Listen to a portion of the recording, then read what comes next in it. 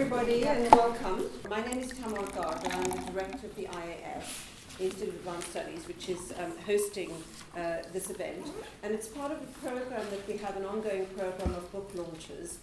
In our age where people rarely read whole books and read bits of books and fragments of books and read very differently, we think it's really important to celebrate and to engage in a very discursive and dialogical way with authors and with books as whole spaces in which arguments are made. So this book launch was brought to us, and we're very, very delighted to be able to host it. And usually these book launches involve a UCL academic engaging with an author, either a UCL author or an author or collaborators who come from other institutions, but really bring these books into conversation both with the UCL community and with a wider community. So I'm delighted tonight that we're collaborating with the Council for British Research in the Levant, and I'm going to hand over for a few introductory words to introduce you to what that is. Thank you very much. Good evening, everyone. My name is James Watt. I'm the chairman of the Council for British Research in the Levant. And those of you who don't know us already, could I just say a few words about it. We have existed actually for 100 years. We started as the British School of Archaeology in Jerusalem, founded in 1919. We were then greatly transformed. In the last 25 years, we've been doing not only archaeology, but anthropology, history, conflict studies, refugee studies, the whole range of social sciences and humanities to do with our area, which is Palestine, Israel, Jordan, Syria, and Lebanon. And we have two institutes, one in Jerusalem and one in Amman. And we support early career academics mostly by supporting anybody who's got a PhD from a British university. Don't have to be a British national, just have got your PhD at a British university, and with the intention of continuing your research. We also support researchers further on in their careers. I won't say much more. The website is there, I'll give you lots more information. We're absolutely delighted to be able to help organise this evening and to have this extremely distinguished panel. I've already been introduced, Professor Rosemary Hollis, Dr. Seth Siska, and Dr. Zahira Hab. And I'll just let you get on with it. Thank you very much indeed. Thank you. And thank you so much for being here. And I do apologize for the late arrival. But I'm so excited about this panel because I actually personally struggle with the question of how do we really cover the story. So I struggled with it, not in Lebanon. I come from Lebanon originally. I never struggled with this when I was in Lebanon. But you definitely struggle with it when you arrive in the UK or when you're speaking to international audiences, because you kind of speak to people who have a different collective memory that is completely distinguished from your own collective memory.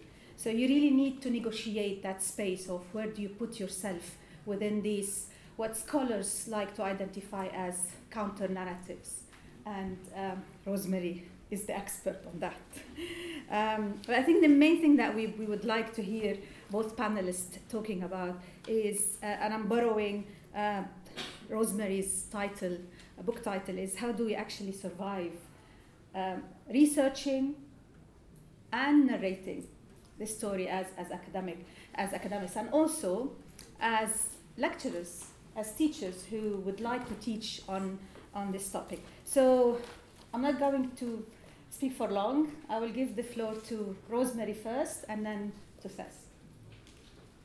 I thank you very much for coming to attend this. What I propose to do, having just finished writing and publishing this book, Surviving the Story, The Narrative Trap in Israel and Palestine, I want to say something about that work that went into this book, and we'll tell you first what makes this work distinct, how it evolved, and the evidence it presents.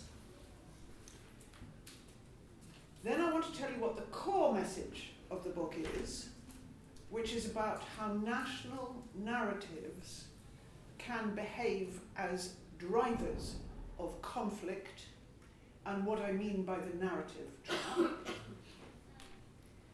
If there's time, I'll say something about the secondary message of the book, which is what people-to-people dialogue, not top-level leadership dialogue, what people-to-people dialogue across a conflict can and cannot do. And then lastly, which is the theme of this evening,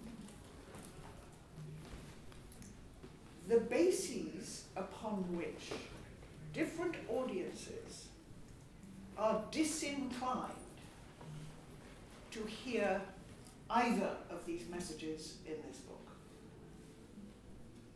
So, what makes this work valuable and unique? Two key things. It is the product of a group endeavor. It is not the product of my own personal research in archives or interviewing people, or indeed going through all the other work that has been done on this subject, though that I did do. But it is about what came out of a dialogue exercise. A dialogue exercise between Israelis and Palestinians studying in the UK on scholarships given to them by the program which I directed at City University. It's called the Olive Tree Program. It's over now. But I directed it from 2008 to 2016. Then I wrote this book as the legacy of the work done by the students who got those scholarships. Those of you who have done any psychology will know that the knowledge and new insights that come out of a group activity are quite different from what one may learn by oneself or in just a one-on-one interaction with a supervisor or something. Now, in the book, in chapter 2, and again emphasized and repeated through the next chapters, and then at the end summarized in the conclusion, is a description of what I mean by group activities producing new knowledge. I didn't plan it in advance. They didn't bargain for it in advance. But we made our way through a series of activities to comparing the Israeli narrative on 1948 with the Palestinian narrative on 1948. The research was done by the Israelis and the Palestinians, and they each discovered that there were things about their own narrative they had not reflected upon before, and as a result of their research they did want to reflect upon. And they discovered, they interviewed their relatives, they did look in archives, they looked up on the web what could be found, and they were then obliged to present their narrative of the event to the other side of the conflict. And they were not to express their personal opinions. They were to try to describe as convincingly and thoroughly as possible how they were brought up to understand 48, 67, 73, First Intifada, Second Intifada. Then the other side had a turn. So they did this in twos and threes of the same nationality, presenting their national narrative to the other side. None of it was about resolving the conflict. None of it was about who they thought was wrong and what they thought was right. They were just trying to tell the story that they had grown up with. And you discover, of course, when you do this, that the same events can be constructed totally differently, depending on who you are.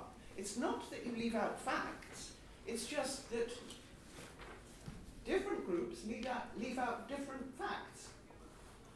The number of dead on any given occasion will have a different meaning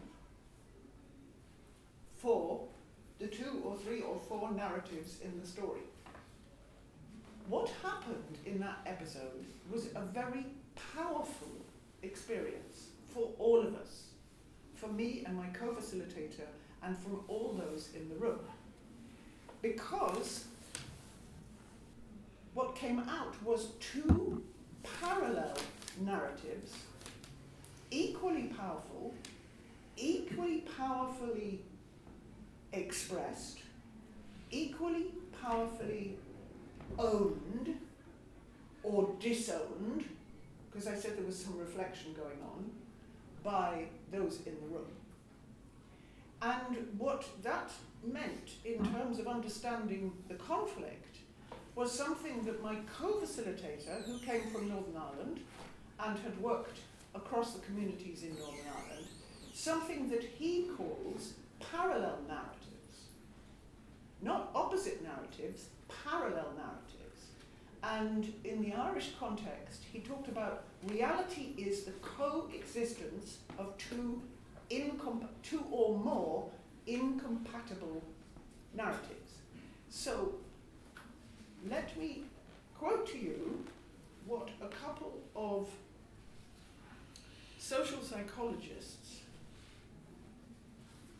called Winslade and Monk, they're Kiwis, they work mostly in California, and they do conflict resolution inside organizations and families, not between Israelis and Palestinians or Protestants and Catholics.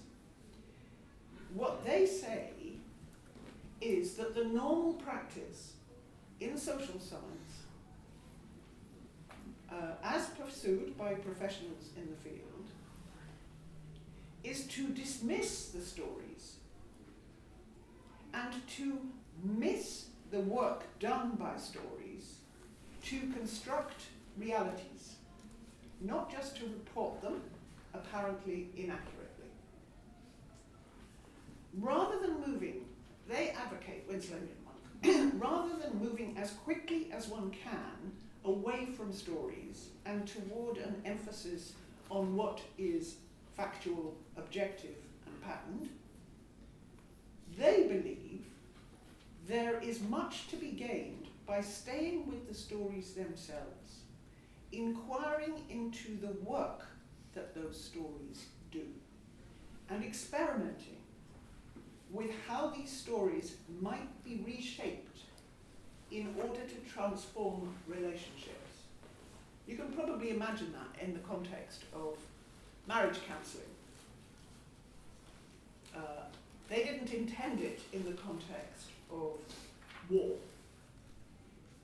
But I and a colleague who was one of the peer reviewers of the book were fascinated by the insight that this could bring to international politics. So the knowledge that came out initially about narratives was not something, a bright idea or a researcher, it was the product of a group activity. Second thing that makes this work valuable and unique is that I tested hypotheses which came out of the findings of the group activity over several years with several different groups, and tested them in a survey that I administered to alumni of the group activity and comparable Israelis on the one hand in Tel Aviv and Palestinians in the West Bank, and asked them all the same set of 10 questions, which you can find in the book. And the 4 key questions for what I'm saying today that I asked both Israelis and Palestinians, inclusive of those who'd gone through cross-conflict dialogue and those who hadn't. The 2 key sets of questions were, who are the Palestinians? getting both Israelis and Palestinians to respond to that. Who are the Israelis? Getting both nationalities to respond to that question. There were other questions about when would they date the origins of the conflict, what did they think of Oslo, etc., etc. And then at the end were two questions. What do the Palestinians want now? Asked of both groups. What do the Israelis want now? And then what should happen? What do you think should happen now? So, that's the first set of points that I wanted to make. What makes this special is it's got unique survey data in it, and I have quoted at length from the responses that I got from the survey respondents, and the Israelis responded in Hebrew, the Palestinians responded in Arabic, and then both were translated, and I put big chunks of what their answers were translated into English throughout the book. Now, obviously, in academic terms, what I did on their responses is called discourse analysis. But I was conscious that people might push back against the messages I'm suggesting are here, so I've given big chunks so that people can judge for themselves. The main message of the book is that conflicts are not just about facts, but national stories or narratives. We all have stories or national narratives about who we are and who we are not, what it means to be Scottish as opposed to English, what it means to be Iraqi as opposed to Syrian. We all have national narratives. And I am saying that the main message of this book is that rather than thinking that Israelis and Palestinians are very special and their conflict is a very special case, I am saying they're no different from the rest of us. Their narratives are expressive of their respective experiences. And I'm saying in the context of Brexit, all of us here need to pay attention to what can happen to communities and societies when they become so defensive about their national identity that they're ready to kill and die for it. Now, I know in this country we haven't reached the stage of killing and dying for it, but I would hope that we could take a salutary lesson from people who have ended up there. Something else to say about these narratives: they are binary. They have built into them two stories, but one is experienced by the self, the other is assumed by the self. The Palestinians are assumed to be certain things by the Israelis, which explain why they as Israelis have to act the way they do. The Palestinians can only explain to themselves their situation by reference to what they attribute to Israeli behavior. There is no Palestinian narrative without reference to Zionism. There is no story about what it means to be a Palestinian and what distinguishes a Palestinian from other Arabs without saying something about the Israelis. In the Israeli case, there is a narrative that goes back millennia about what it means to be Jewish. And the genesis of Zionism, as all the Israelis will say, didn't start with the Palestinians, it started with the Russians and other Europeans in the contemporary era. So that is the other to being Jewish Israeli. The Jewish Israeli story is about how, against all the odds and in the face of so much persecution, they had to fight to set up a state of their own so that the persecution would stop, the genocide would stop. The Palestinian narrative is of a people that lost what they had, have no state, no statehood rights, and are living either in exile or under blockade or under occupation and are therefore not free. That is the Palestinian narrative. What a miserable story. But they are rejected by other Arabs as not proper Jordanians or proper Saudis because they're not national Jordanians. They don't live in the nation state of Jordan. And the Palestinians are made all too aware that it is their conflict, their exile, and their statelessness which makes them different from other Arabs. Just one quote from Edward Said to explain the significance of this point about self and other. When Edward Said wrote his first version, or his first edition of Orientalism, he says he was misunderstood. He tells us this in the afterword in his second or 1995 edition of the book, where he says, the construction of identity, in brackets, for identity whether of Orient or Occident, France or Britain, while obviously a repository of distinct collective experiences, that identity is, he says, finally a construction, and involves establishing opposites and others, whose actuality is always subject to the continuous interpretations and reinterpretations of their differences from us. Each age and society recreates its others. We didn't have an EU bureaucracy as our other in the 1950s. Narratives evolve depending on the circumstances.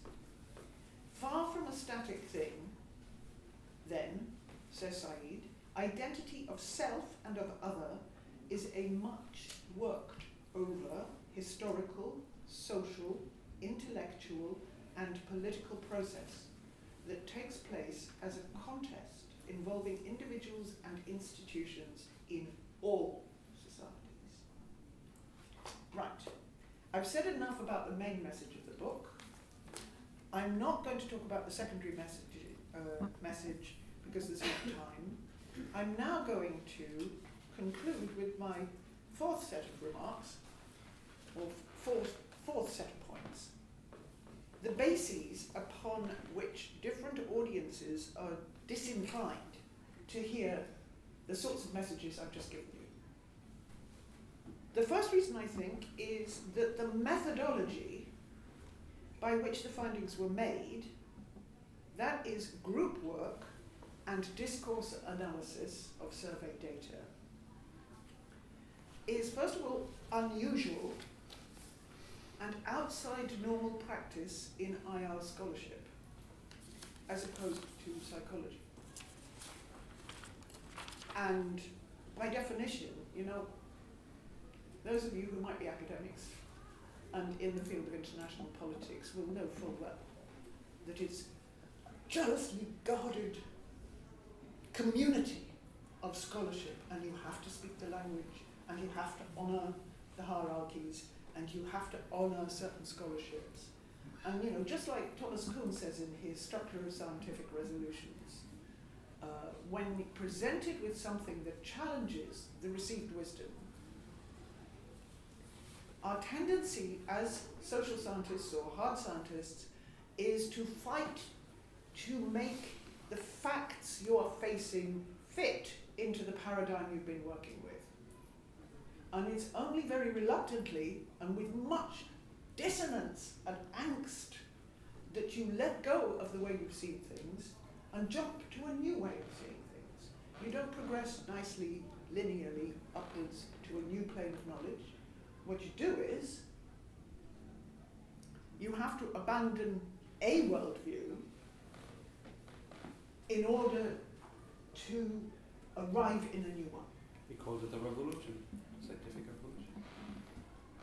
Then you can call it a scientific revolution. Right. The second reason, and this is uncomfortable for people, it's very uncomfortable to be presented with something that rocks what you've assumed all this time and has served you well as an assumption. The second reason is that those surveyed are not random or representative samples of the two populations. They are a unique population of 58 Israelis and Palestinians who went through the cross-conflict dialogue that I'm talking about. Something like, it has the figure in the book, let's say 12 Israeli respondents, 13 or 14 Palestinian respondents. I don't know who they are. The survey was set up so that I didn't know who they were. But all the alumni were invited. And similarly, I didn't know the people in Tel Aviv, and I didn't know the people gathered together in Ramallah, but they were similar numbers of each. Nobody can go back and find exactly those same samples, communities, to replicate what I did. So again, people will be reluctant to accept the findings of my study if it doesn't fit with what they want to believe, and will try to find a way to critique it that can't have been done properly. I am saying that I didn't want a mechanical public opinion poll, and I didn't want a whole string of people's views on the conflict. I wanted to ask 4 different communities, 2 of them Israeli, 2 of them Palestinian, the same questions, and look at what they said, no required answers, and see what their discourse, their narratives tell me. What can I learn from this? So I'm perfectly prepared to stand by this methodology for giving us new information based on what they say, not what we think. But I know that people will find that a problem if they're uncomfortable with what they learn from reading these things. Second reason why I think I've had pushback is that in the community out here, a bit like Zahra was referring to earlier, in the British community I find, whether you come from Britain originally or not, the passion with which people hold their views on the Israeli-Palestinian conflict is very notable. And I would theorize, I don't prove it one way or the other, that people identify with one or the other more strongly. But again, like Brexit and the arguments in Brexit, it's emotionally held. I mean, it's like insofar as you do identify with one side or the other, you want them to win. And one of my problems has been presenting this material. If you're a BDS supporter,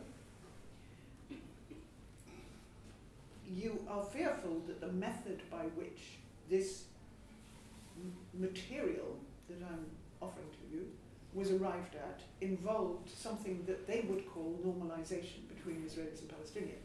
So again, it's more important to stop normalization, to stop cross-conflict dialogue, for fear that it will undermine the cause of BDS. But the Israeli establishment holds equally strongly to suppressing alternative narratives within Israeli society, as I know from the struggle that some of the graduates of the Olive Tree program have faced in Israel.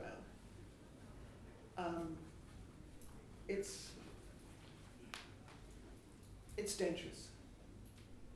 You do not question the correctness of the Israeli narrative without risking being called a self-hating Jew.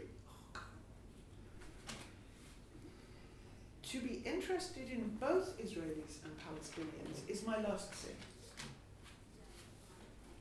Because if you're pro-one, especially if you're pro-Palestinian, then there's nothing interesting that you can say if you're not outraged enough on behalf of the Palestinians. If you're not equipped enough to point out all the terrible things that the Israelis are perceived to have done. I am equally interested in understanding why any two people's behaviors they do. But because I mention the fact and have studied to the same degree the mainstream Israeli narrative, or the contrasting Israeli narratives, religious settlers are completely different from Tel Aviv cosmopolitans, to suggest that both communities have narratives, and those narratives are valid for their respective communities, smacks of pretending the situation is equal when it's not equal. There is an occupied and an occupier in the West Bank, and a blockader and a blockaded in Gaza. So that gets people angry again, because I must be trying to equate the two sides. I am only interested in human behavior and how our respective national stories govern our behavior. And my final point is that my observation is that if you've constructed an other which frightens you, to justify not behaving toward them as you would towards your own, to justify that, you have to keep explaining how not like you they are. And that gets you into a kind of syndrome where you have to keep alive the negative image of the other to pursue certain policies and get your community behind those policies. And I have been spending time in Israel and Palestine at least once a year, apart from last year, since 1989. And I have watched the hatred get worse. I have watched the othering get more extreme.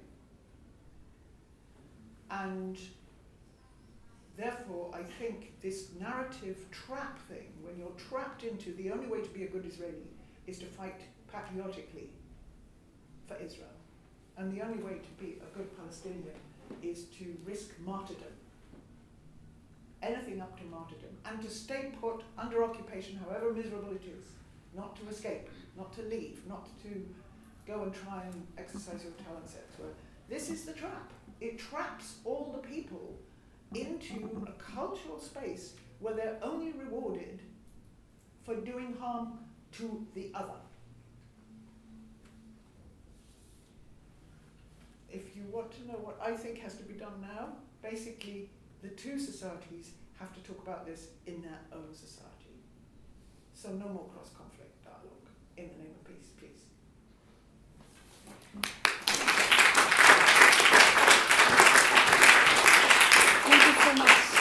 Rosemary, I think you've summarized well in your final remarks the idea of the narrative trap. I'm really intrigued with what you mentioned about the one narrative is experienced by the self and another narrative is assumed experience by the self, but we will get to that. Can I just say, please, don't interrupt the speakers, that there will be time at the end of the presentations for questions and answers. And yes.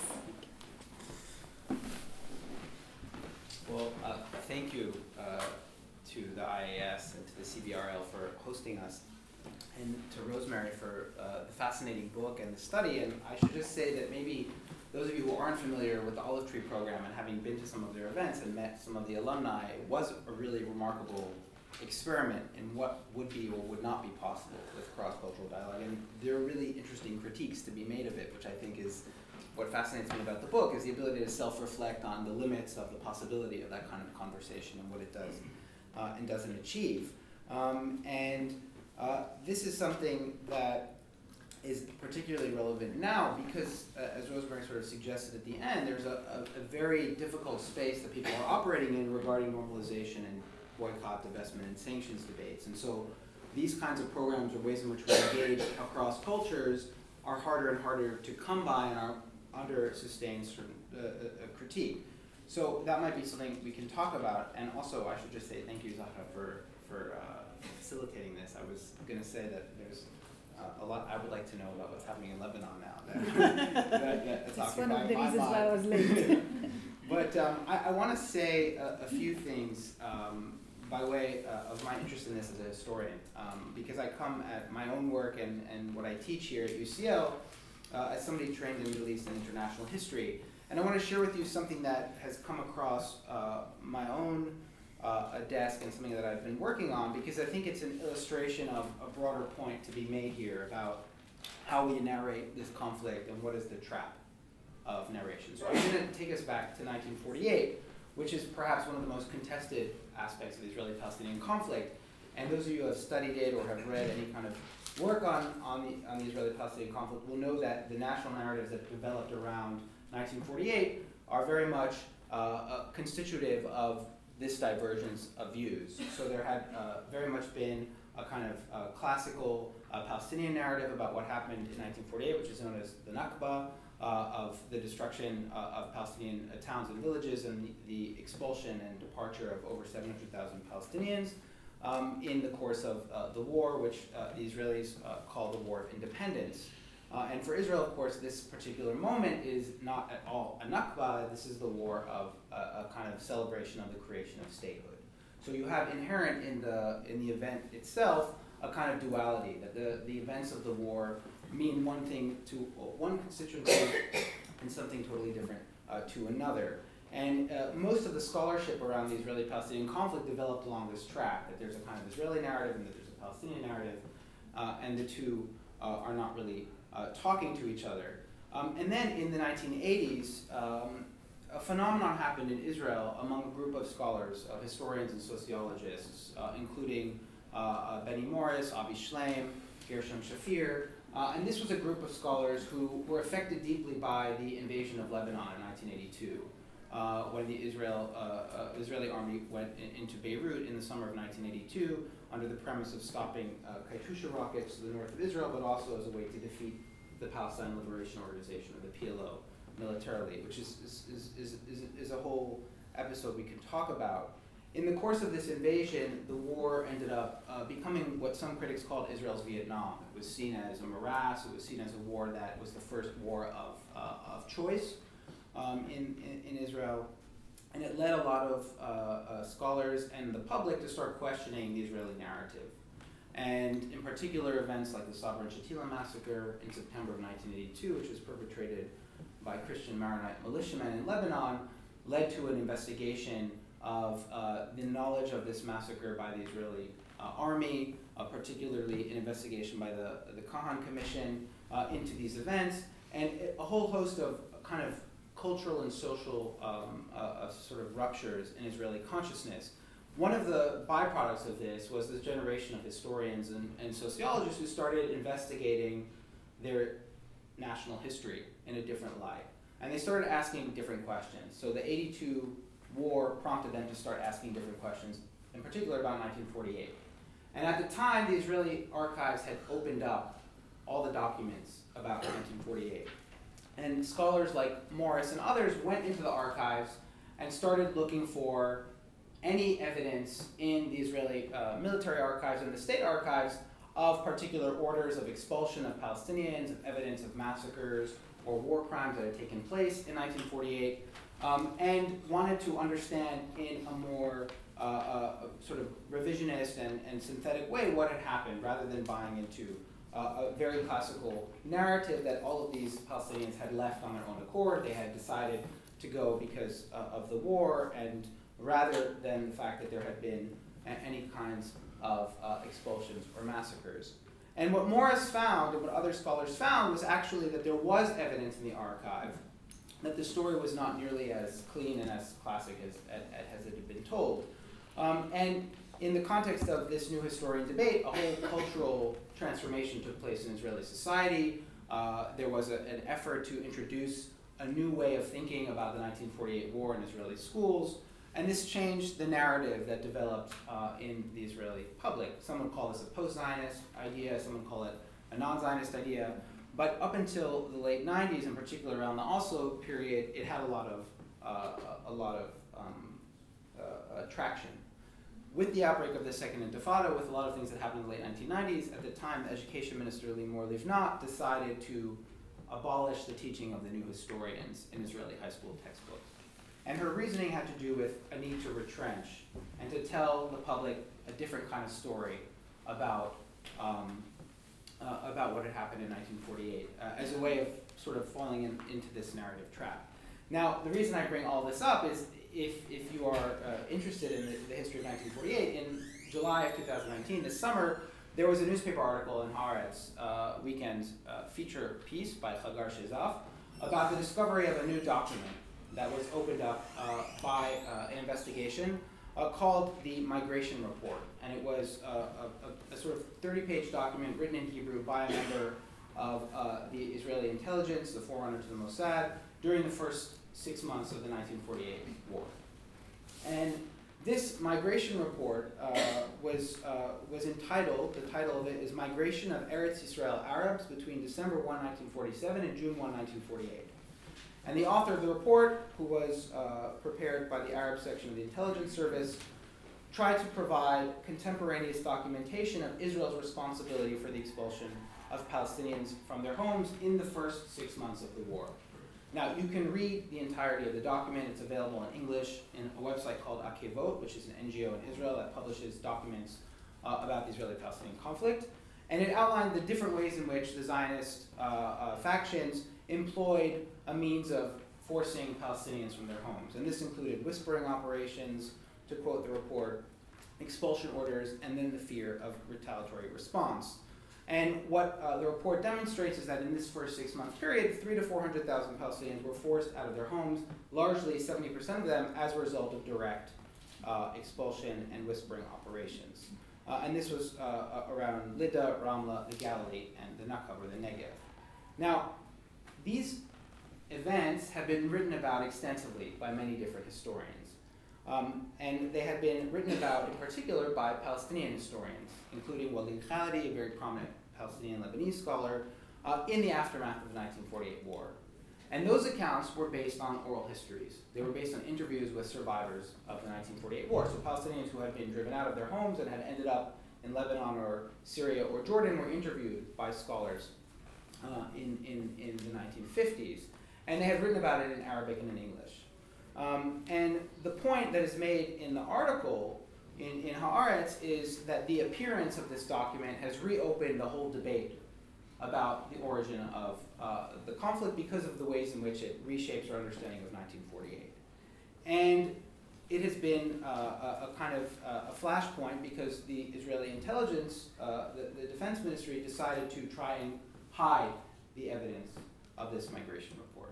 So we have here a debate about archives, we have a debate about material evidence, but what I'm interested in the way in which this whole story unfolded, is who we believe and how we believe them and what we believe and when we believe it. So what does it mean that the new historians who came up with this awareness of what happened in 1948 through their work in the archive suddenly are believed in the 1980s, or they break open a debate in Israeli society about the causes and consequences of the conflict, when there had been Palestinian historians and scholars who had been writing about this in the 1950s. So why is it that one set of people was believed, or the veracity of what they told the public was listened to or not listened to, and the other in a different manner? And what one understands from this is the question of narration and the question of who has permission, as Edward Said writes about, to narrate, who is allowed to tell the story of what happens in 1948. This is the core of the question. For decades, many of the Palestinians who have written about 1948 and have talked about it in photographs and in interviews, in books, were not believed, okay? And then in the case of what we see with the new historians and we see with this document, it was only when evidence of what happened in 48 was found in the Israeli archive that it was given a certain kind of historical veracity. Now, the job of the historian in this context is, first of all, we work with documents, so we're a bit stuck, right? Because most of the material we use comes from state documents or private archives. And in the case of the Palestinians, we don't have a formal state archive because there is no state. So all the archival material is located in private collections or in the Institute for Palestine Studies. In the case of the Israelis, we have well-developed national archives. So you see already an asymmetry in how historians will tell a story about 1948. So embedded in the actual act of narrating history of the Israeli-Palestinian conflict, you have a trap. How do you tell a story about what happened, and who do we believe, and what sources do we use? Now, these are things that historians of the conflict are dealing with all the time when we do our research, when we do our work. And for my own work, which was about the 1970s and the 1980s, I faced a similar narrative trap. All the source base, the book that I wrote on the history of Palestinian self-determination in the 1970s and 1980s is based on Israeli, Palestinian, American, and international material. But again, I was faced with a problem. We have an Israeli archive, which has lots of material on the Camp David Accords and the Lebanon War. We have American archives, we have British archives. You can go to Kew and you can get material, but you can't find a similar state account of the Palestinian experience. So how do you tell the story of the Palestinians if you don't have a state archive? Well, any of us who have studied history know that we can read against the grain. We can write histories from below. We can look at other kinds of sources. We can look at diaries. We can look at private papers. We can look at artistic production, at photographs. We can look at visual culture.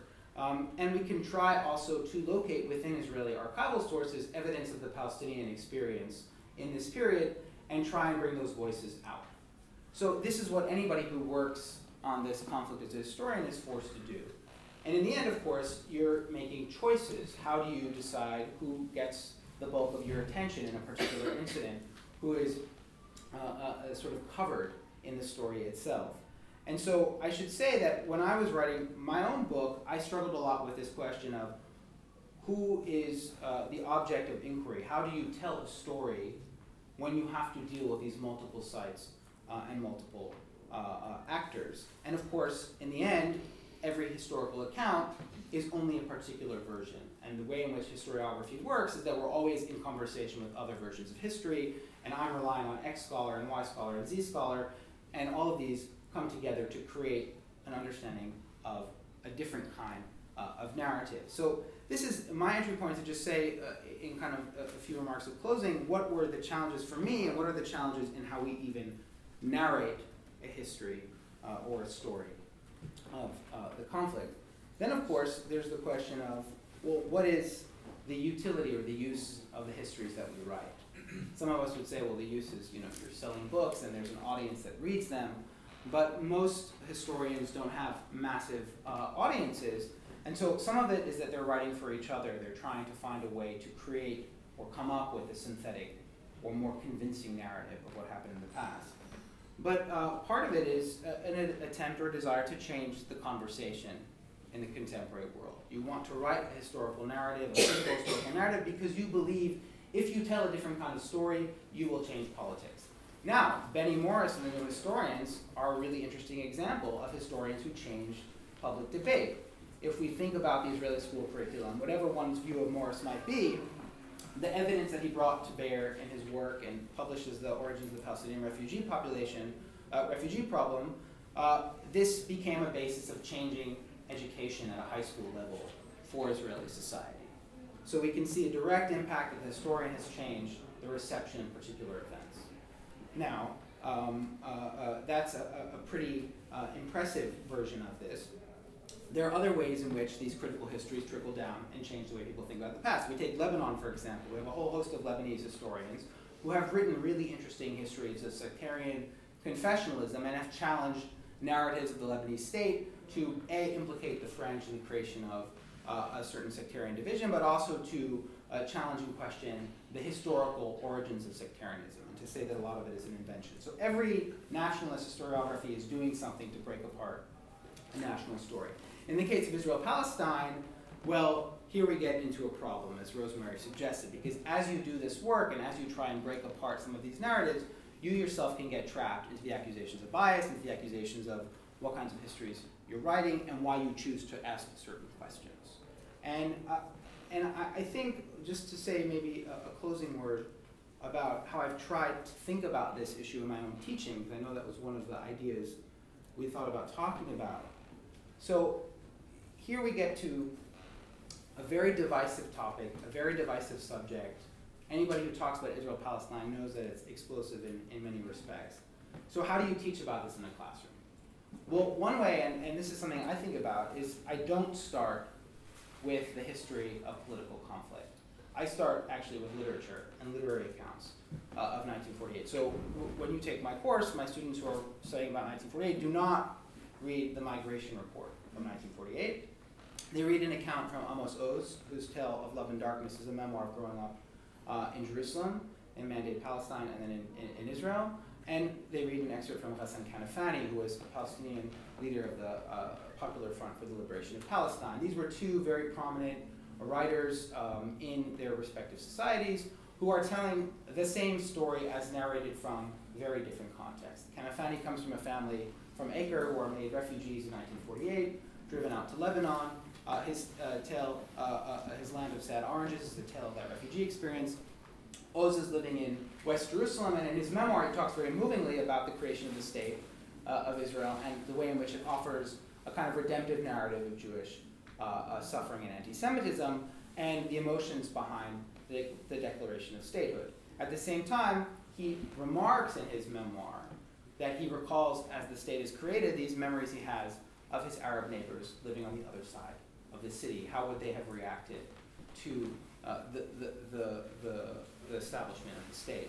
So one of the ways, I think, is actually to move away from the study of politics and to think a bit more about literature or a sort of social and cultural interactions as a way stories to get at it. And then the other thing is to think a little bit outside of a national narrative. I think part of the problem is we've fetishized this conflict on its own terms as something that needs to be studied or investigated as a conflict. But actually these are histories that are embedded in much larger phenomena. So they're embedded in histories of the modern Middle East, they're embedded in the Ottoman past, they're embedded in Eastern Europe, they're embedded in communal histories. And one of the ways is to think about studying Jewish-Arab relations rather than the Israeli-Palestinian conflict. So how does the history of Jews and Arabs in an Islamic context, in a Christian context, how do those change over time? How do the ways in which these communities interacted begin to harden by the early 20th century? So we can kind of take a different approach to think about histories of cohabitation and interaction. Now, of course, the last thing I'll say is that there's a risk in all of this, is if we try and tell a story of a kind of, a past of cohabitation, and I can talk to you about how the Jews of Saida in South Lebanon had a very different relationship to Zionism than maybe the Jews in Eastern Europe, there's a risk that you're also, what one scholar calls grieving cosmopolitanism. You're just going back to some early days of, halcyon interaction, when in fact it avoids some aspect of what were also difficult conflicts. And that is a tension that will always exist in how we study social or cultural history. But I think we need new ways of thinking about the past. We need to kind of move out of this paradigm where we're talking in conflictual terms, and we need to think about a different sort of language. What happens when you get away from the self and the other and you start thinking about histories of cohabitation? Now, it's of course very easy to kind of imagine or fantasize about what that looks like. In reality, so many of us get trapped, as Rosemary's title suggests.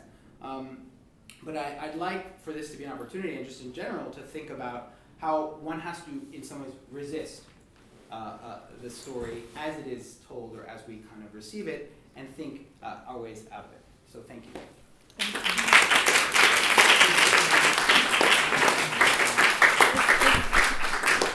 If I may just say that history is a very, very, very essential component when it comes to media studies.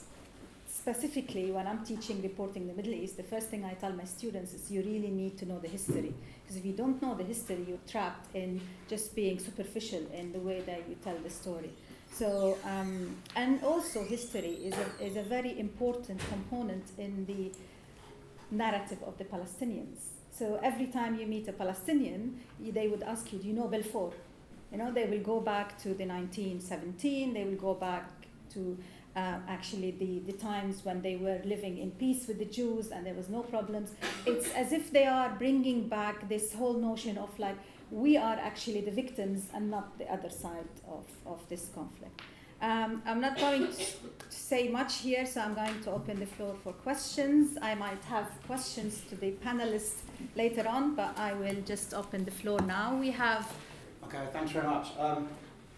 So we have to take up some of the factual issues here. Can I just say, do you want to introduce yourself? Yeah, Jonathan Hoffman. We have to take up some of the factual issues here. Rosemary Hollis talked about the alternative, people who voice alternative narratives in Israel being accused of being self-hating Jews. Israel has an unbelievably varied media, and unbelievably varied universities, and it's simply not the case that you can't voice different opinions, and you certainly are not called self-hating Jews. So let's just rule that one out. And then I haven't seen the migration of Arabs. Sorry, is his name Seth? Yes. Seth. I haven't seen the migration of Arabs piece, but I just did a quick scan, Google scan. It's been reported in all the usual places: Mondovice, Morning Star. It hasn't been reported in any respectable media. No, it's actually published in Haaretz. I can... Okay, yeah. Haaretz publishes I'll go home and I'll research it. Hadar Shezaf, it's July of 2019. Okay, right. The general point I want to make is this issue about facts versus narratives. Unfortunately, post-structuralism, postmodernism has taken over humanities in this country, in the universities, especially in Middle East studies, and we no longer have facts. We have narratives, so, you know, let the thousand flowers bloom. And this is very poisonous. It's fine for academics, but for practitioners it's very poisonous because, for example, the Palestinians believe in a narrative that they will have the right of return. They will be able to come back to Israel. Can we just please... Yes. Einat Wilf, for example, who's a former member of the Knesset, has written about the right of return. And she said this is something which hampers peace because the Palestinians have impossible dreams. So, you know, and this idea... But we're now also getting into the narrative trap, so please, do you have a question? Yes, I've got a question. Look, for example, what Ephraim Karsh is writing. He was in London, he's now in Israel. This idea that 700,000 refugees kicked out by Israel is simply not true. What's the question? And the papers say that. I mean, do you agree with me that this question of different narratives is something which is poisoning?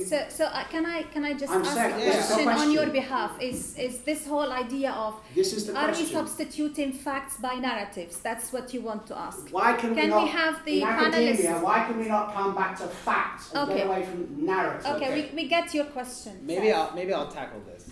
Okay, and here I would say we need to start with the historiography seminar 101.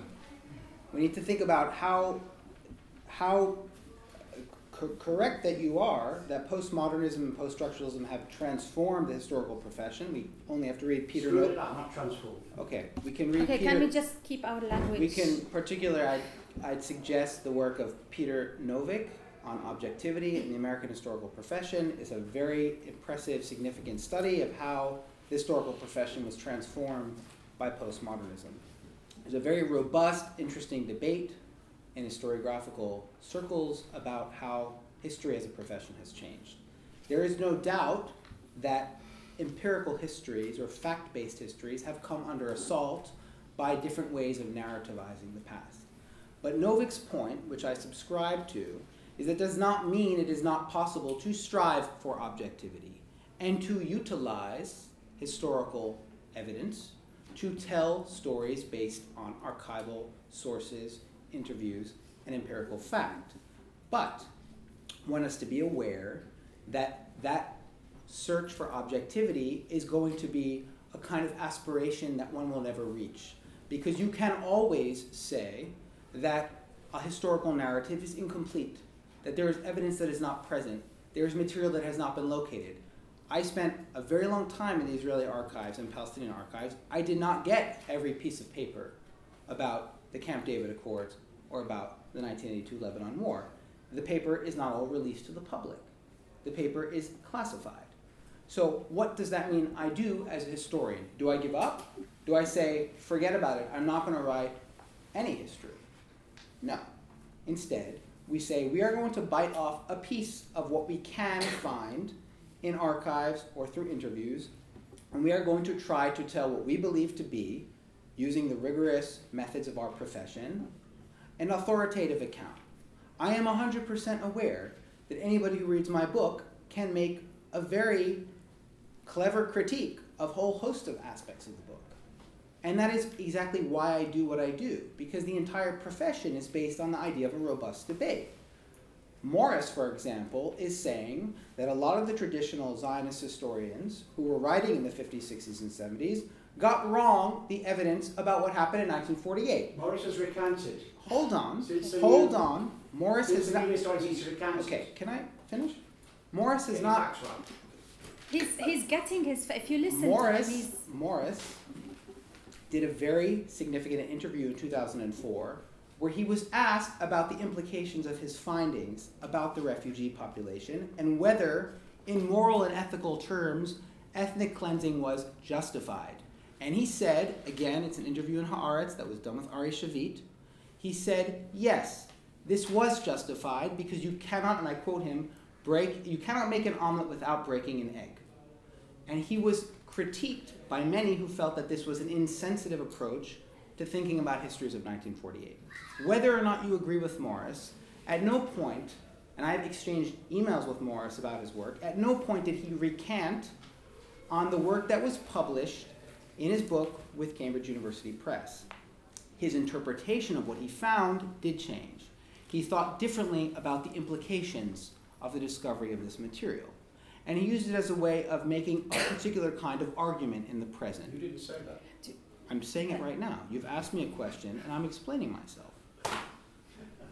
And the point that I'm trying to make, and even in reaction to this migration report, Morris has an op-ed in Haaretz where he actually criticizes Israel's defense ministry for censoring and hiding documents that he himself wrote about in the 1980s as ethically and morally inappropriate by the Israeli government.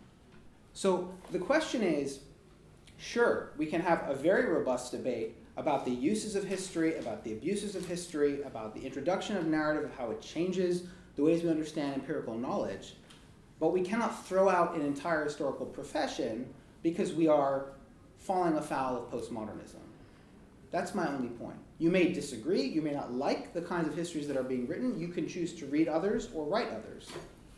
But we cannot throw out the entire historical profession because we feel that post-structuralism is too influential in the Western Academy. And also because you might just really believe in your own narrative and you don't want to get to hear the other narrative. So that's another issue. Do you want... Yeah. Thanks. My name is Oren Iftachel. I'm a professor in Ben-Gurion University in Beersheba, and this year I'm here at UCL. Thank you very much for your account. I want to observe first that there are really two narratives about what is a narrative. Because Seth was talking very much about creating a professional historian narrative, which inevitably, when you gather the fact, like he said, you have to create some kind of a story. But you were talking about stories that people talk from the general knowledge, not historians, people that actually... And emotions. Yeah. Yeah. So there are two types of narratives. I think that has to be taken into account. Of course, they filter into one another, but partially. The emotional, of course, it's comes from many other sources, and what you talk about is archive and some kind of systematic analysis. But I want to ask you about the trap, because when I came first, and I'm a geographer, a political scientist, and a legal scholar. We are trapped by narratives in various ways about creating some kind of joint understanding, which I feel is very, very important to move forward in terms of resolution. And this is mainly because you talked about the fact that Israel and Palestine, or maybe Zionists and Palestinians, of course Israel is not equivalent to Jews, but you're talking about the Jews and the Palestinians, not the Israelis and the Palestinians, right? Because Jewish Israelis. yeah, Jewish Israelis, and that's an important, because you kept saying Israelis. But Jewish Israelis and Palestinians have Different narratives, yes. no, but it's a very, you said they're like other nations, all other nations, and you quoted a few people. Or communities. Yeah, but I think there is still a different situation that is maybe more akin to Northern Ireland. Because Jews and Palestinians are in the same homeland. And it's very, very rare that two communities conflict over totally the same homeland. Usually it's about a region, right? Catalonia doesn't want the whole of Spain. They want Catalonia, right? The Kurds don't want the whole of Iraq or Turkey. They want Kurdistan. But Jews and Palestinians have the same homeland. This is why I started a movement. It's called Two States, One Homeland, because we think about sharing the homeland. But I wanted to ask you, because you ended up very surprisingly by saying the response to the trap of these different narratives is actually to have two different discussions, which I think might actually strengthen the narrative trap, Yeah. rather than coming together and create some kind of a history. And a history is, of course, fraught with difficulties, but there is a possibility of creating a history, and a history is about a nation being driven out, a nation being colonized. It's not one story against the other. There is absolutely, a condition that has to be resolved, and I think the joint story that's held by history and by geography has to be created together in terms of decolonizing the situation. Do you know, that is best answered by the responses I got to the question, what should happen? Well, first of all, what do the Israelis want and what do the Palestinians want? This is the value of cross-conflict dialogue, what I'm going to say first.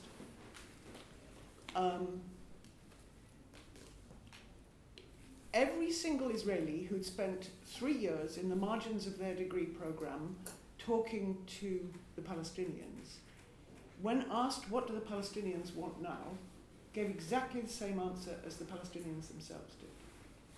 And the Palestinians who went through the program gave exactly the same answer as the Palestinians who didn't go through the program. Amazing. And it might approach a fact. What they said was end to occupation, freedom, and personal security. All the Israelis surveyed who had not gone through the dialogue had all kinds of explanations about what the Palestinians want now, which had nothing to do with what the Palestinians want for themselves. It had all to do with what different Palestinians wanted to do to Jews and Israelis. So it was all about them. The Palestinians want to kick us all out, but some of them are realistic enough to recognize that they can't, so they'd settle for something less than. And then when you asked the same samples, what should happen now, all the Israelis who had not talked to Palestinians personally said a range of different solutions, which had to do with what kind of state for the Palestinians, or autonomy but no independence, or whatever. They all had theories about what should happen now. All those who went through the program said they didn't have a clue. They had understood the dynamic of emotional investment in national identity was a factor that can't be easily negotiated and can't be sorted by real estate decisions. It's your identity. And to honor the identity of the other, you have to give up some of your own. So they can't do it. Actually, I would say that the dialogue will reinforce national pride in being different. It certainly doesn't erode identity in a corrosive sense, but it enables the participants to identify personal choices about how to be a good Jewish Israeli or how to be a good West Bank Palestinian. At the moment, the mainstream narratives tell them their expectations on them, the expectations that they have to live up to. The national heroes that they're all given are mostly not peacemakers, they're mostly fighters. What they're taught is good and bad, and how to be a good girl or a good boy, has to do with defending the national cause, the national identity. And so what the cross-conflict dialogue could do in London was free up those individuals who went through it. It doesn't change society. I defend absolutely the value of it for those who went through it, but as is explained in chapter 2, it was an extraordinarily expensive endeavour to help young people through this. It was £60,000 per student for 3 years scholarship. Then there was all the staff support team, and we had psychotherapists in the background supporting the staff group. We had, we made sure that we had held the group, as the psychologists say. You have to hold the group. You don't put them into a bear pit and expect them to either automatically get along because they're young, which is rubbish, frankly. But you also don't want to invite them to thrash out the conflict verbally. And yes, at points they did nearly come to blows, physical blows. The men anyway. But you have to support them to do this incredibly difficult thing of listening. And the way we would get them to do that is, if you want to be heard and you want people to listen to you, then, fair's fair, you must do the same.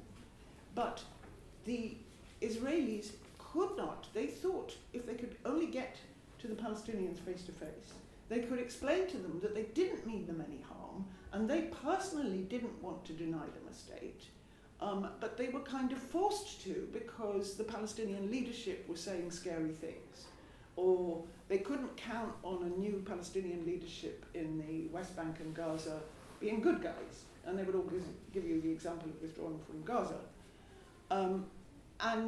But then if you've got real live people in a room together, and you've got a Gazan Palestinian saying, so my people and I have to be collectively punished because not everybody's as nice as me. And of course the Jewish Israelis, well, no, that's not what I meant. So, and the Palestinians didn't trust in the capacity of the Israelis in the dialogue to be able to do anything about it back home. Because they couldn't start a groundswell that would transform society. Statistically speaking, it's only ever about 4 or 5% of Israelis and Palestinians who've been through any kind of cross-dialogue exercise. You can't put them up against the mainstream narratives and expect them to dent them. And then if someone has killed in the name of their state, if you tell them that the enemy is actually a human being, you make them a murderer, not a soldier. Yes. You, yeah. My name is Sinat Kennedy, and one of the roles I'm doing now, I'm having, is educating the British jury about the Palestinian narrative. It's quite fascinating for me to hear what you said, because I do include both the factual, historic part with the emotional personal stories, and I bring it together and then I present it to the younger generation and the older generation. So my question for you, Rosemary, you said that the Palestinian narrative is kind of existent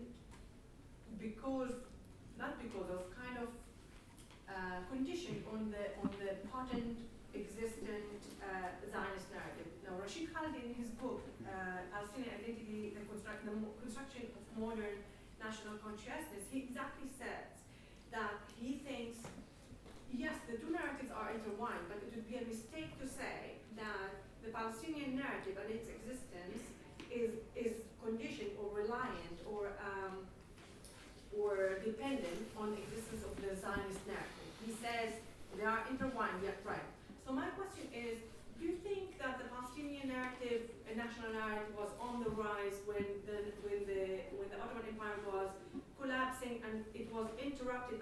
Actually, that rise was interrupted with the rise of the Zionist narrative. And does that say that we have failed, the Palestinians, as leadership and intellectuals, to make it conceptualize enough to have it mature and potent as fast as the Zionist narrative went? And for you, Saad, on what you said on the terminology, where you need to move away from the language of self and the other, leaders and people are aware, nations, that the terminology is a very important tool to advocate for narratives. So what I think that you're suggesting is terminology should be driving the narrative. And if we move away, we can't leave the self and the other way. But what do you do with those who are aware that the narrative should drive the language, the terminology, and they want to stick to that? Maybe I'll just start. I think that they're connected, the two questions, because one of the problems that Khalidi is getting at in that book is, how do you understand Palestinian nationalism? And his point is that it is a nationalism like every other nationalism. If we know what Eric Hobsbawm said about nationalism, it's to believe in what is patently not true. Because nationalism is a construct. It's a 19th century idea. Yes, it draws on wider trends of territory, of ideology, of religion, of language.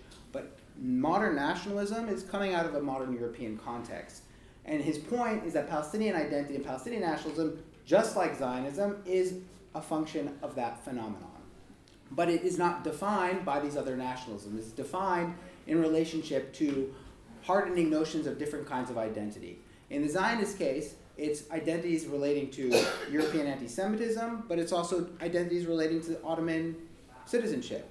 There are Ottoman Jews in the 1890s and 1900s writing in Arabic in a kind of uncomfortable relationship to Zionism. They have a different trajectory than European Jews. So it's a complex story.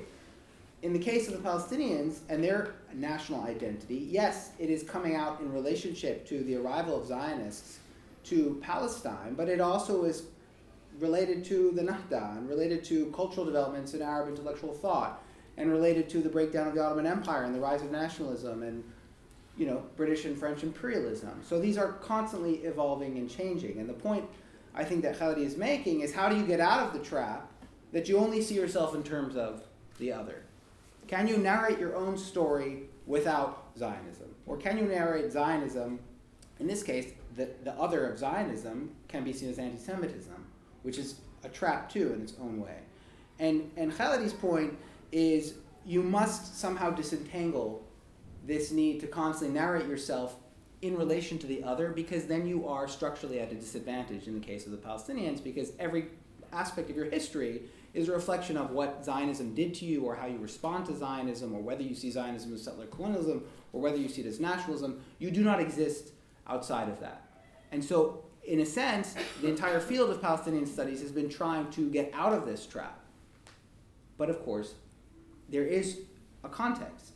And so I'm not saying that you just completely dismantle the self and the other, but you do need to think about different kinds of examples, episodes, histories, where the story isn't so neat and clean about self and other. And the one that I give my students is a young Arab intellectual who is Jewish named Esther Moyal, who was born in Alexandria, dies in Jaffa in 1948. She's writing in Arabic at the height of the Nahda for all of these important publications about her identity as a Jew, as an Arab, and her discomfort but also welcoming of Zionism. And the point is that she doesn't easily fit into a category as a Jew or an Arab or a Zionist. She has contingent complex identities like we all do. We all have multiple allegiances, multiple forms of identities. And the point of the historical profession is to bring out these tensions and to say that, nobody is a subject that is one or the other. We are complex people who have multiple affiliations. And so that same thing should be said about the ways in which we think about narratives in general, is it's not just some clean story, a goodie or a baddie, a black and white story. That makes three of us who spend a lot of time with Rashid Khalidi's book on Palestinian identity. What I found refreshing about what he said was that he didn't somehow attribute more authenticity to Israeli Jewish identity because it can be traced back to biblical times, but the Palestinians can only trace their national story back to the early 20th century, and that this doesn't make them any less Palestinian and proud of being Palestinian. And actually, those Israelis who went through the dialogue, when they were asked who are the Palestinians, they would say things like, they are the ones who paid the price for us to get what we wanted. Some of the ones who had not gone through the dialogue said that too. But that didn't mean they were going to give up what they got just because it was a bum deal for the Palestinians. However, the ones who had gone through the dialogue did show some respect for the national identity of the Palestinians and for them to define themselves as Palestinians and for that to mean what it meant to them. They're the best experts on themselves, what it means to be Palestinian. But that's the reverse of what says, because the Jews also need the Palestinians to define their own identity. Well, that's a different. I think that's a different story. But because Jews didn't always need Palestinians per se. But now they do in Israel. Now they do because they don't want to concede that they might have been unfair, because they like to see themselves as fair people and good people. And it's only because the Palestinians are doing such terrible things to them that they had to do terrible things to them. And so it goes on. But what this argument about whose nationalism is more authentic, you answer that by constructing one that's more authentic to you. And changing circumstances. What was a Palestinian before the 1967 war living in the West Bank? They were the ones... Jordanians. Not according to the East Bankers. They were the ones that were locked up because, if you remember, there was a big showdown with the PLO and the PLO was chucked out because they were a national challenge to Jordanian identity.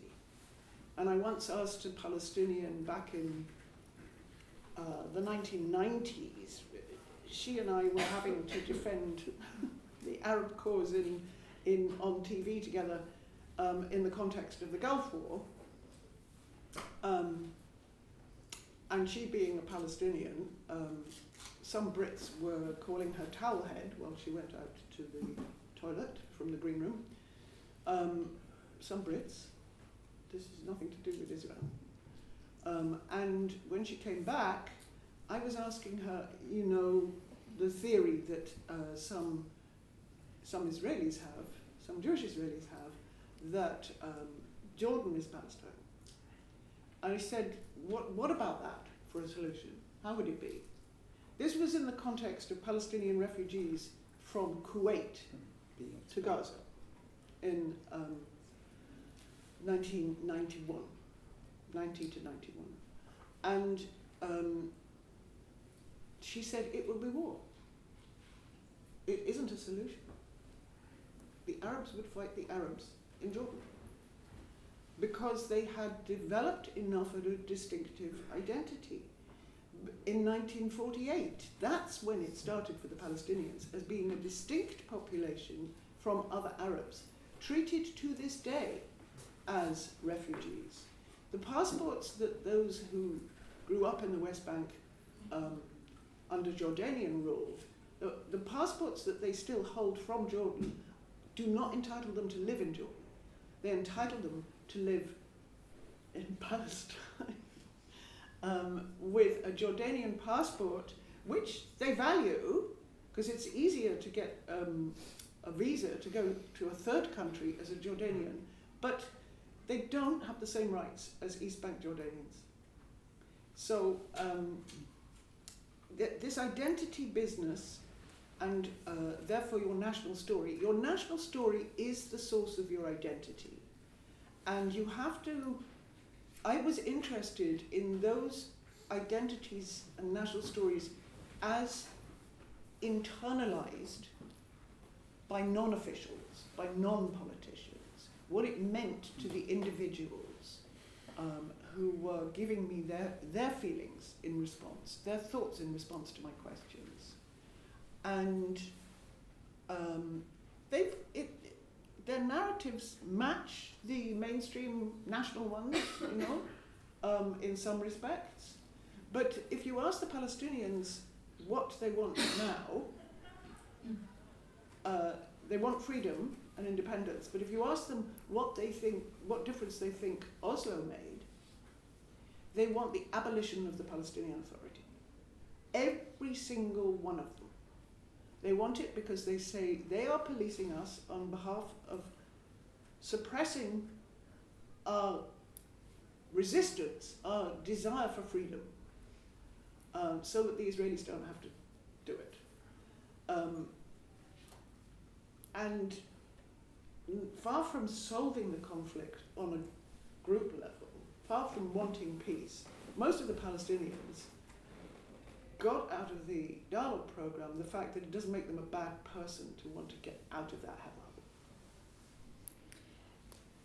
Can I just say one thing in relation to the self and other and the history and the emotional national narrative, is that the Palestinians that you've probably worked with and that you've interviewed in the West Bank has no kind of, they are not subject to that historical narrative that Khalidi writes about. Their curriculum is very limited. So these young people only have to narrate through the experience. So their national narrative is a narrative that's based on self-experience rather than based on history. And the question that and the Palestinian had a history before the early 20s, I think. But I'm not denying that, but the point is that the ones who are young people today don't. Yeah, this is the question. How much of the history was in the narrative that the Palestinians were actually... Well, I quote all their responses to how far do you have to go back for the origins of the Israeli-Palestinian conflict. And their answers are all over the place. Some of the ones living in the West Bank say Oslo. That's the start of the conflict. Because that's their lived experience, the legacy of Oslo. So it's an argument for more history. That's my argument. And more critical history. More critical history, yes. And I would say it's the same when it comes to Israeli textbooks too. Yes. I suppose I wanted to say something about an argument not for more history, I suppose. I come from a different perspective. I'm a psychotherapist and psychologist. When a client comes in the room because their life has gone haywire, because they can't cope, because things aren't moving forward, and they tell me about a history with their mother, an incident that happened, experiences growing up, I don't ask for evidence of that encounter, of those moments. Whether or not their mother did that or the other makes no difference whatsoever. What matters is that person experiences that relationship in that way and experiences every other connected or related relationship as a result of that. What enables them to move forward with their life is thinking about that experience and that transfer of experience. It's irrelevant whether or not their mother hit them or whatever happened. And I just wonder if there is anything that could be learned or reflected on by taking it back to individual identity rather than staying on this national identity level. I struggle as much with this issue as everybody else in this room, but I do wonder if we get lost in history, in defending the facts, as if that has any relevance whatsoever in moving forward now at all. Or it gives jobs to historians, the endless quest to find the missing document. No, but do you want to? Yeah, I think it's both. I don't buy the distinction that it's one or the other. I mean, of course, you come to any conflict with your own experience. And I don't come to this in a vacuum. I have my own experience and background in relationship to these questions, which I write about. Well, yes, he spells out his personal experience and encounter with the conflict in the beginning of his book, which is a wonderful read. They're for sale here, and Rosemary's getting a cut. The point is that obviously the kinds of questions I ask, the way I even think about history, is a result of individual experience. But without the capacity to think critically through history and through time, I have no way to get out. For me, I have no way to get out of my own communal or particular background. As in, history itself was actually, for me, a coping mechanism for not having a fuller sense of the complexity of the conflict. That if you actually read more, and if you think critically, and you investigate questions, you don't come at some single clear easy answer, but that the act of historical inquiry actually enables you to think creatively and analyze creatively. Of course, at the end of the day, we're also shaped by these personal experiences. So all the history books that I love tend to be where the historians have given us some evidence of their investment in the topic. But I don't think that it's a choice. I think that we're constantly shaped by both. And that's the heart of the debates about postmodernism, is that no historian writes in a vacuum. Everybody brings the questions. The difference is that by the 1950s and 1960s, American historians were actually saying what drove them to investigate and why they investigated it, whereas before there was a pretense that you do not insert yourself into the page. I think that's the tension. Yeah, but I also think with the Palestinians specifically, and a friend and colleague of mine wrote a book, Dina Matar from SOAS, What Does It Mean to Be Palestinian? And she actually interviewed Palestinian refugees in refugee camps in Lebanon, Syria, Jordan, and in the West Bank. And one of the things that comes across from reading all these, testimonies that the refugees are given is that it's a collective identity also. It's not just individual. So the individual identity comes from the collective memory that these refugees mainly are going through. There's so much of the collective in the individual identity. And don't you think today what we're all in this country being challenged to reflect on is how we identify being British?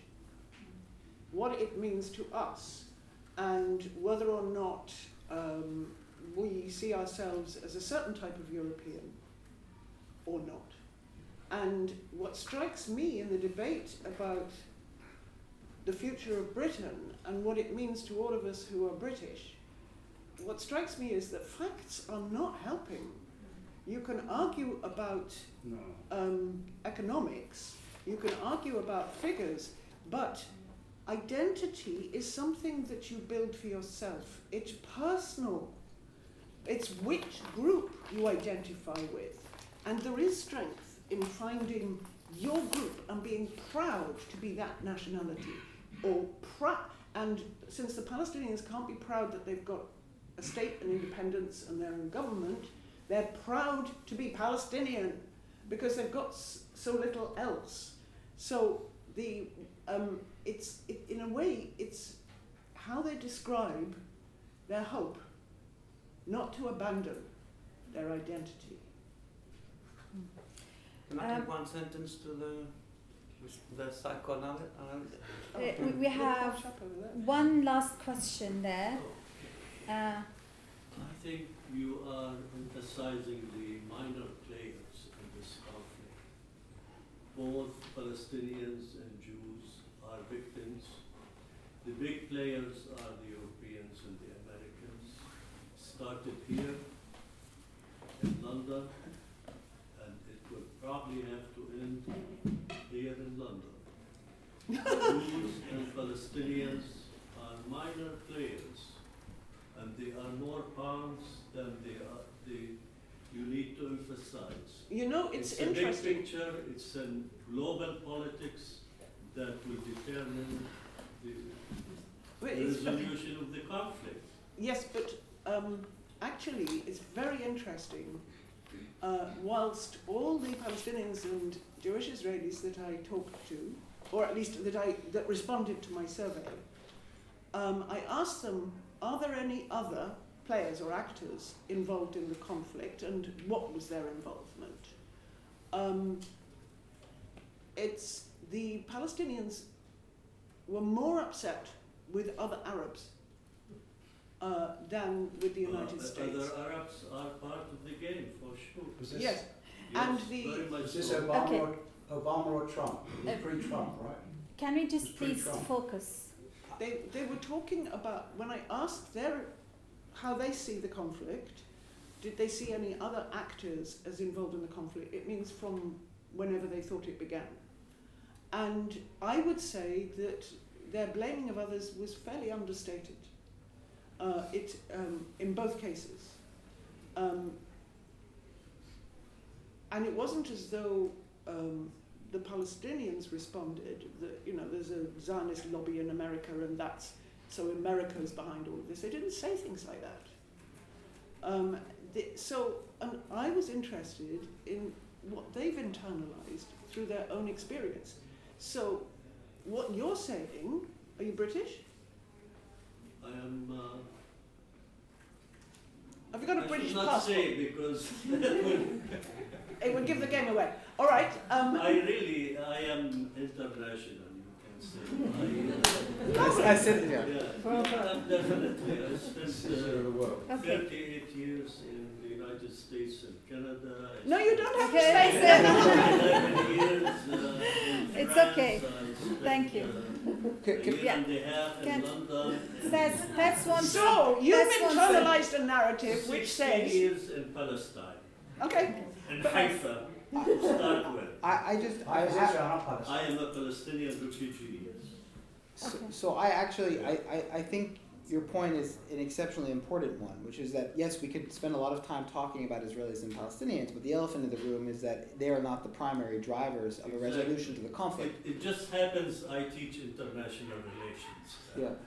But I mean, and so on this, first of all, I mean, my book is actually about the role of the U.S. and Europe in the question. So I'm very aware of how leverage or the politics of the conflict are not only about them, but there's also a degree to which, certainly in the Olive Tree program, but in general, when we think about these communities, there is a need to also understand how these communities self-define and how exactly. their internal stories interact with that global context. So that, if we think about the changing attitudes towards the Palestinian question in my country, in the United States, historically, in the early days, the Palestinians were only seen as refugees in the Truman and Eisenhower administration.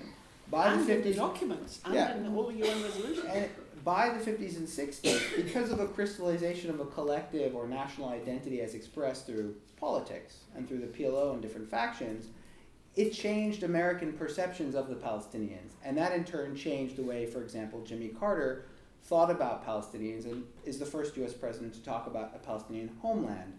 So there is a kind of dialogue that is happening internationally, the ways in which people present a particular case and how the case is then received by a Western power. If we think about Europe, for example, the Europeans are much farther ahead than the Americans on thinking about Palestinians in political terms, the Venice Declaration in 1981. So there is a kind of interaction that's happening.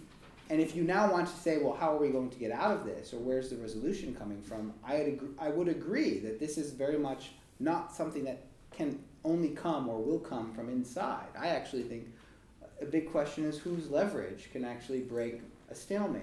And so, yes, it is about those contexts. But without the development of these national narratives, you wouldn't have a kind of awareness. I mean, when Said was writing in the 70s and 80s about Palestinians, he was told there's no such thing as a Palestinian. Golda Meir gave an interview here in London in 1964, where she said on ITV, on the predecessor ITV, there's no such thing as a Palestinian. I'm a Palestinian.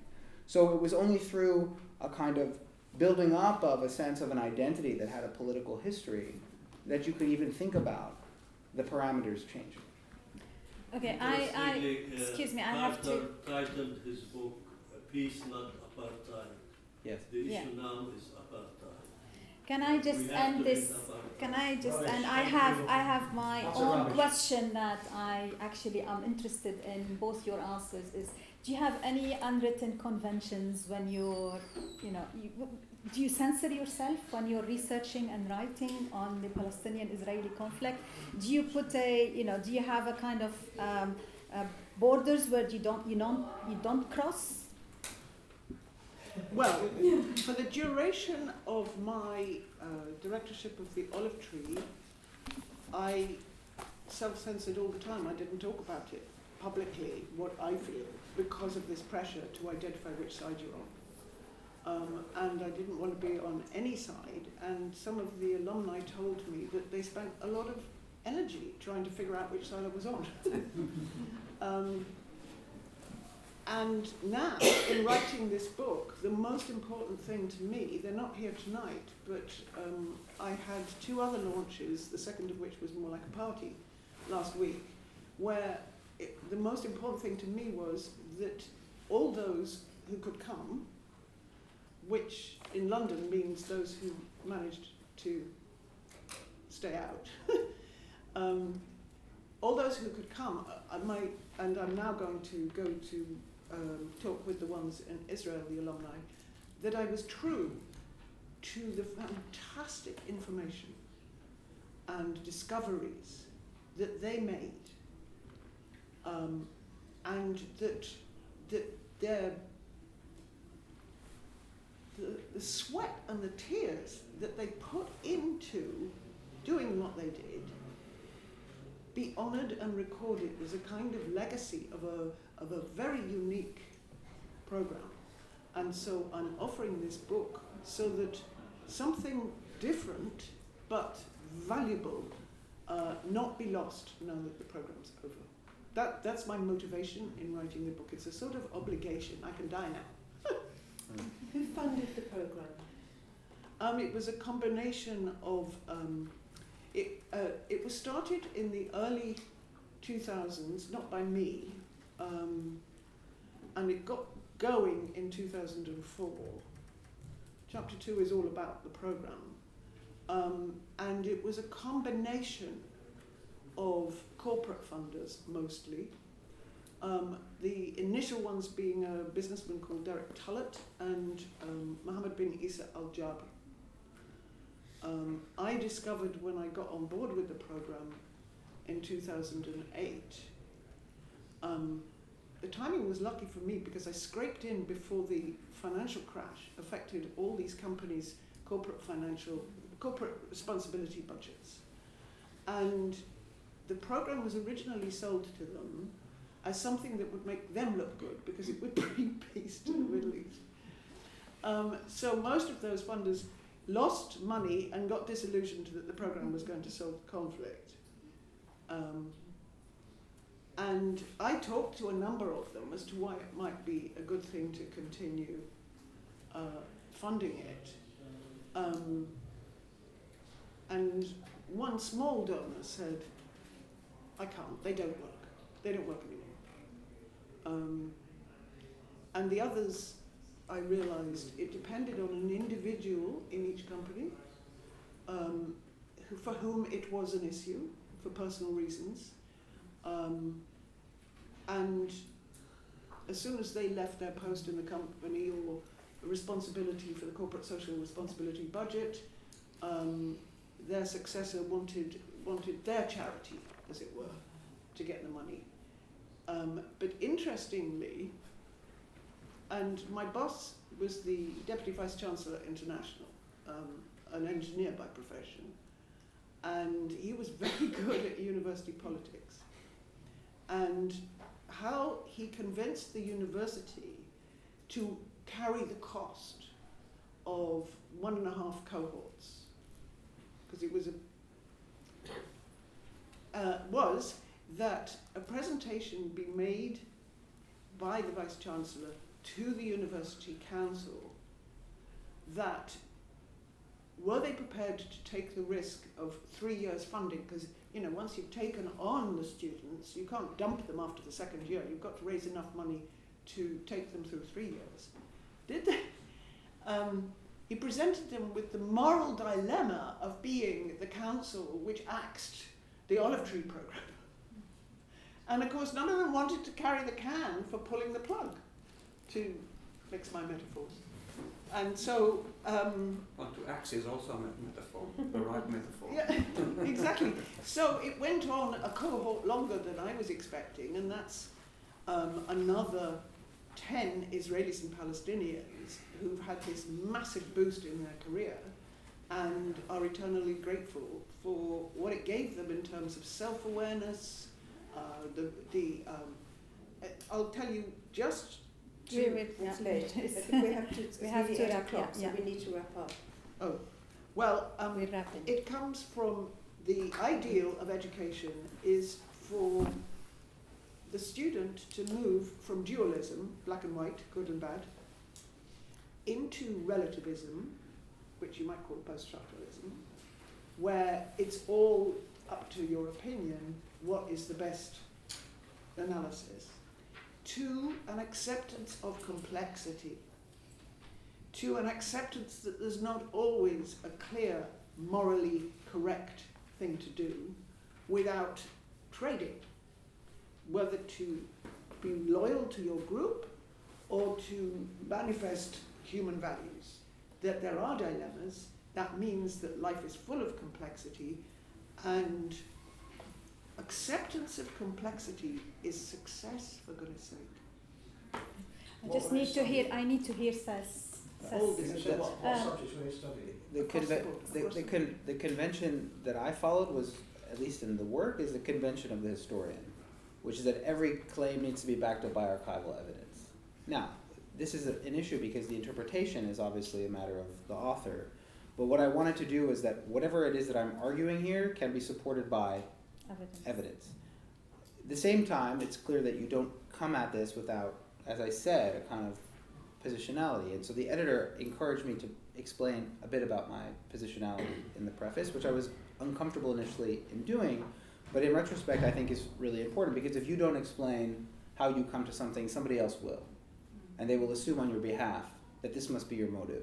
So part of it is also how do you narrate yourself and insist that this is where I'm coming from, take it or leave it. You like the book, you don't like the book, fine. Amazing. All editors do the same, Yeah. right? Okay, we would like to just end this by thanking you so much for this.